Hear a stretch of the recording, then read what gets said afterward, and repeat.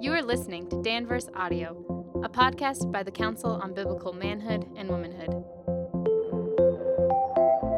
Thanks for listening.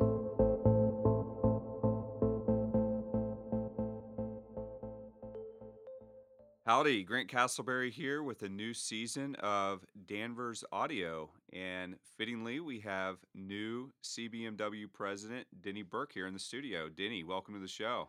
Thanks for having me on. Pleasure to be here.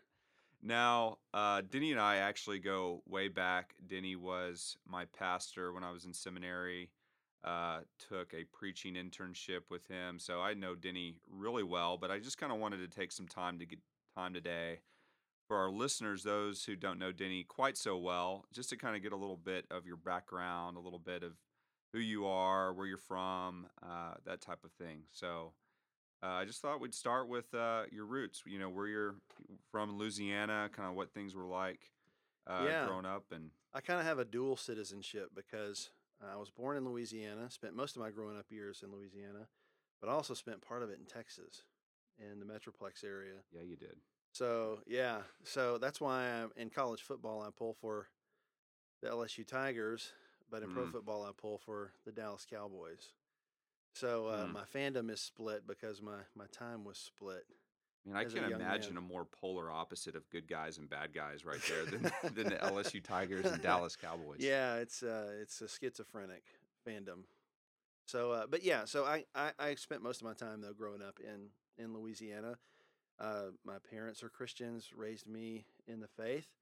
Dad led me to Christ when I was 9. That's a bit of a misnomer, really. My mom and dad were leading me to Christ the whole time, weren't they? But Mm, I prayed to receive Christ with my dad when I was 9, and um, was baptized then. And the Lord worked in my life over the years. Had some struggles in college, though. The Lord did a real definitive work right the summer after my freshman year, hmm and I was at a retreat, and I really felt the Lord's call in my life for ministry. And at the time, I thought that meant that I was going to be a Christian rock drummer. So whatever I was feeling in those times was completely unformed. It was not. I really didn't have a biblical worldview completely put in place. I mean, some of the basics were there, hmm but I was still on the front side of some growth that would come after that. But I really felt the Lord do a definitive work in my heart, and and so I began pursuing ministry after that. And when I was in college, I was a music major for a while, but then I just began to have this love for theology and Bible, and the Lord used kind of a crisis of faith during my mm, sophomore year to to confirm that. But one of the catalysts of that was a professor who I really admired, who didn't believe the Bible, but he knew the Bible really well and used to talk about it in ways that were very compelling. And yet I knew that he didn't believe it. And that combined with some other experiences really caused me to think, well, can I really trust the Bible? Can I really trust God's word? And that crisis of faith, it put me in kind of a spiritual depression. After this great experience, summer after my freshman year, hmm I was now having doubts about the scriptures. And nothing happened to definitively change that, like in a day. But what the Lord did over time was bring influences into my life, like C.S. Lewis and Francis Schaeffer, that began to put everything back together. And it was out of a sense of earnestness for my own soul that I began to pursue theology and Bible like I'd hmm never had before. And the Lord was just gracious during my sophomore, junior, and the rest of college. Those years, I'd eventually declared a history major, and when I did, the dean of the school at the time, I was at a secular state school, and I told him that I was going into ministry, but I was going to study history while I was at undergraduate. And he said, "Well, I've been studying Greek with this retired Presbyterian minister for years. If you want to get your foreign language credit in Greek, you can do that. Wow. And so at the time, I was coming out of this spiritual crisis, and it became apparent to me that a lot of the people who were skeptics of the Bible knew Greek and could read it in Greek. And I had this sort of soul compulsion to be able to read the Bible in Greek. And this man came into my life, this retired Presbyterian minister, and he taught me Greek. And this guy was old. He had actually went to seminary with Francis Schaeffer. And so there was a Hmm. point of contact Hmm. immediately where he knew Francis. He called him Frankie. Frankie Schaeffer. He was a Southern So guy. he's Frankie he Schaeffer. went to Westminster back in the No, I day. think it was a seminary that's now defunct. I think he went to Faith Seminary. Okay. And but so there's this immediate connection that the Lord put in my life through this man who taught me Greek, and then through the Hmm. New Testament in Greek, which he was delivering to me. And he never charged me or the university a dime. Hmm. And when I got to the end of the course, all the classes I could take with him, he just had me at his house, and we would sit and read the Greek New Testament together. But what was happening in me during those years was the Lord was putting together everything back together for me, and I had an earnestness that I had to be able to read the Bible in the original languages, Hmm. and so it was huge for me. And so by the time it was of my senior or my last year in college, and it was time to start thinking about seminary, I just wanted to go to a place that was going to teach me theology and Bible. And there was a pastor who was an influence over me at the time, Tommy Nelson, Hmm. and he was a verse by verse preacher of the Bible. And I knew he had gone to Dallas Theological Seminary, and through that influence, I ended up going to Dallas Theological Seminary and um, really focused on the languages while I was there, and just loved it. And then while I was at Dallas Theological Seminary, 1998, a commentary comes out on Romans, and it was written by Tom Schreiner. And I remember picking it up at the bookstore, Hmm. and I saw the theological conviction of that commentary and what it stood for, and that it was at a Southern Baptist school, which was my rearing. I was raised in Southern Baptist churches, and it hooked me in. And so I ended up coming to Southern Seminary after that and doing a PhD under Tom Schreiner. And but what was happening through college, seminary, and then PhD candidacy was I just had this burgeoning, growing love for pastoral ministry and for academic theology. I just Hmm. liked both of them, and I didn't know how the Lord was going to put that together. But eventually, it led to teaching and then also pastoring at the same time. And so I'm associate pastor at the church where I serve now. And Kenwood Baptist Church. yeah, Kenwood Yep, Baptist it's a Church. church here in Louisville for our listeners. So I serve as associate pastor there. I carry about a quarter of the preaching load. And then I'm also teaching at Southern Seminary at the undergraduate school, Hmm. Boyce With College. Jim Hamilton, Yeah, Jim biblical Hamilton. theology professor at Yep. Southern Seminary, senior pastor, and your good friend from Dallas, right? Yeah, we Yep. actually, Jim and I are friends from just really almost our first day at Dallas Theological Seminary Hmm. back in 1996. So we've known each other for this fall will be 20 years.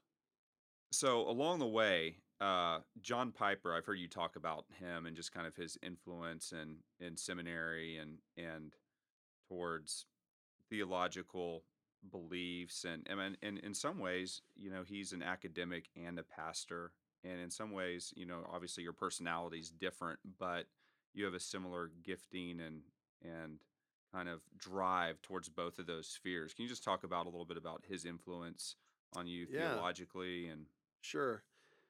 Which is relevant because he's one of the founders of CBMW. exactly?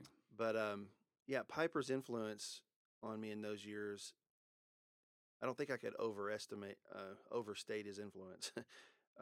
When I was in seminary, I'd kind of swung out into a kind of a cold doctrinaire sort of a personal disposition. And the reason was because I was reacting against some influences in my past that were overly um, emotional. Mm. So I'm trying to. So anyway, Yeah. I just kind of adopted this stance that look, what God wants us to do is to understand Him Mm-hmm. and know Him, be smart in theology. And I have journals back in my early seminary days where I was journaling through the Psalms. Mm. And I was trying to extract from every psalm the objective attributes of God, and that was supposed to be The end game. the feature of my contemplation. And so I'm abstracting the objective attributes of God from the Psalms, and I'm writing them down, and this is the real focus. I got to get rid of all this. My soul delights in you, and as the deer pants for the water stuff. I got to get to the heart of it, which is the objective attributes of God. And so I had this sort of a cold doctrinaire approach to the faith that came on to me during those years. I was really learning, and the Lord hadn't forsaken me, but I was drifting in a certain kind of a direction. And um, I went to Passion Conference in 1998 Mm. and heard Piper preach. And he preached on the cross from Romans chapter 3 in verses 25 and 26. And his exposition of of the meaning of Christ's death and God's wrath poured out on him on our behalf. It was just the gospel being held forth from Scripture with passion. Mm-hmm. And it was the gospel that I believed, and my heart just sang in the midst of it. Mm. And I thought, wow, here's a pastor who's preaching the Bible, who's really got it down. Mm-hmm.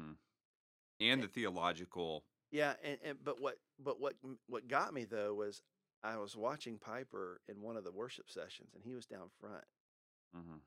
and he had his hands up in the air, and he was with abandon, worshiping the Lord with all of his heart. And so he was just an enigma to me because he was this theologically, biblically serious guy whose heart and affections were fully engaged in God. And so that's when I began to get into his influence. Really began to have a powerful impact on me.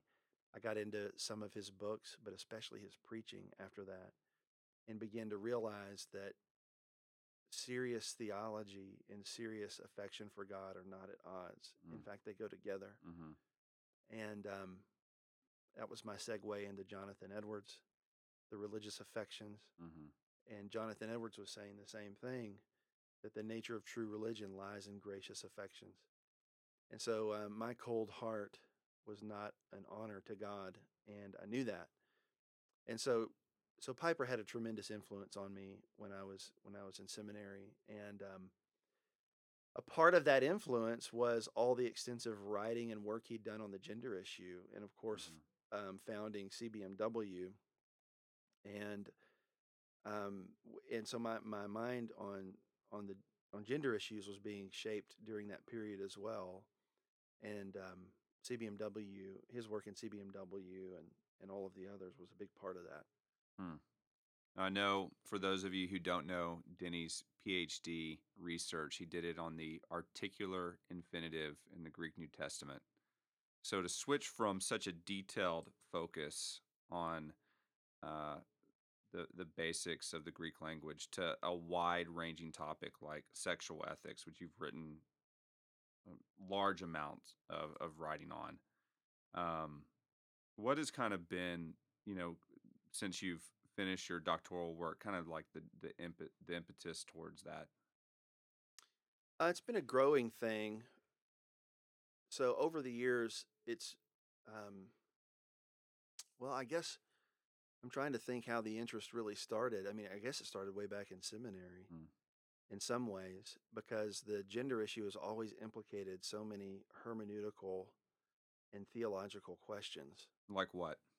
Well, like what your hermeneutic is, the Mm-hmm. way that you approach the Bible and interpret it, um, is sort of a question that's prior to what your conclusions are about gender. Back in 2002, I was fascinated by the whole trajectory hermeneutic, and that that question is enormous. not just for the gender issue, but for there are a number of issues that are downstream from that. So the hermeneutic issue always fascinated me. For our Um, listeners, what's the trajectory hermeneutic? well, the idea that when it comes to looking at biblical ethics or biblical teaching, that the Bible gives us a trajectory that's going towards a certain place, and that place may not be explicitly indicated in the Scripture.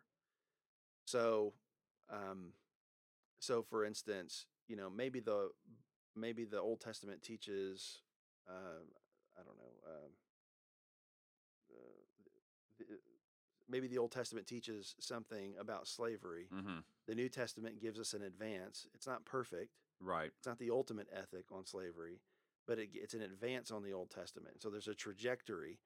And then now we know that that trajectory was pointing us to some other ethic that's not really inscribed in the Bible, and but what the trajectory is. And so our goal in interpreting the Bible is to deduce the proper trajectories, embrace those, and then form our ethics based off of the trajectories. And the endpoints may be outside of the Bible, Mm-hmm. but the trajectories are there. So I don't know if that's confusing to everybody or not, Which is but problematic for when understanding marriage and gender because it puts conclusions that we're supposed to follow outside the explicit teaching of Scripture. yeah, that's right. And so there were so like on slavery, supposedly everybody sees this trajectory, and nobody accepts what the Bible Mm-hmm. thinks about slavery anymore. On that argument, and therefore, let's apply that same logic to the gender issue. And um, so anyway, that was trajectory hermeneutics, and it was kind of a dividing line back in the late '90s, early 2000s, and so these kinds of things were just fascinating to me, just at the theological hermeneutical level. And there are many things implicated by this. One of them was a gender issue. But then as the 2000s wore on, it became increasingly clear that the the leading edge of the church's interface with the culture was more and more becoming these sexual ethic issues. Mm-hmm. What does it mean to be a man? What does it mean to be a woman? Um, Issues of sexuality, things have changed just so dramatically in the last 10 or 15 years. And that implicates the way that we understand and teach the Bible. And so I've just been interested in these issues for those reasons. There was a period where I was the editor of the Journal for Biblical Manhood and Womanhood. So I was deeply immersed in the issues then. But my interest has, predates that. Mm-hmm. So And that's a so truncated you've thumbnail written sketch. uh, transforming homosexuality. You've written what is the meaning of sex, which just unpacks Yeah, biblical sexuality what is the from. meaning of sex is just an introductory level book on sexual ethics. So it deals with the whole waterfront of um, gender, marriage, um, homosexuality, singleness, even. So and it's doing Mm, it from a biblical perspective. yeah, I That's mean, what I've is the used it meaning of in sex. marriage counseling. Just it's helpful for just understanding Yeah. what is the point of sex within a marriage covenant, and what does the Bible say about that. And then in response, you also wrote a part of the response to Matthew Vines, which was a I guess a so-called biblical justification for homosexuality. You wrote a response to that, which I think Yeah. is very important. Yep. And then this most recent book I wrote with Heath Lambert called Transforming Homosexuality, which was talking about the ethics of sexual orientation. How are we supposed to think about that? So these issues for me are, I'm always coming at these from the perspective of what does the scripture say, and therefore what does it compel us to believe? And so scripture is our final authority, and if we want to think God's thoughts after Him, we've got to think what the Bible says. And so Mm, I'm coming at all these issues from the standpoint of what does the Bible say, and if I know that, then I know what God says. amen. Well, I think that's all the time we have for today, but I'm looking forward to just kind of getting into your vision for CBMW, plan for the future, and just your heart for this ministry. And I think that's something that our listeners will be excited to hear. Thanks for coming on the show today, man. You bet. Thanks.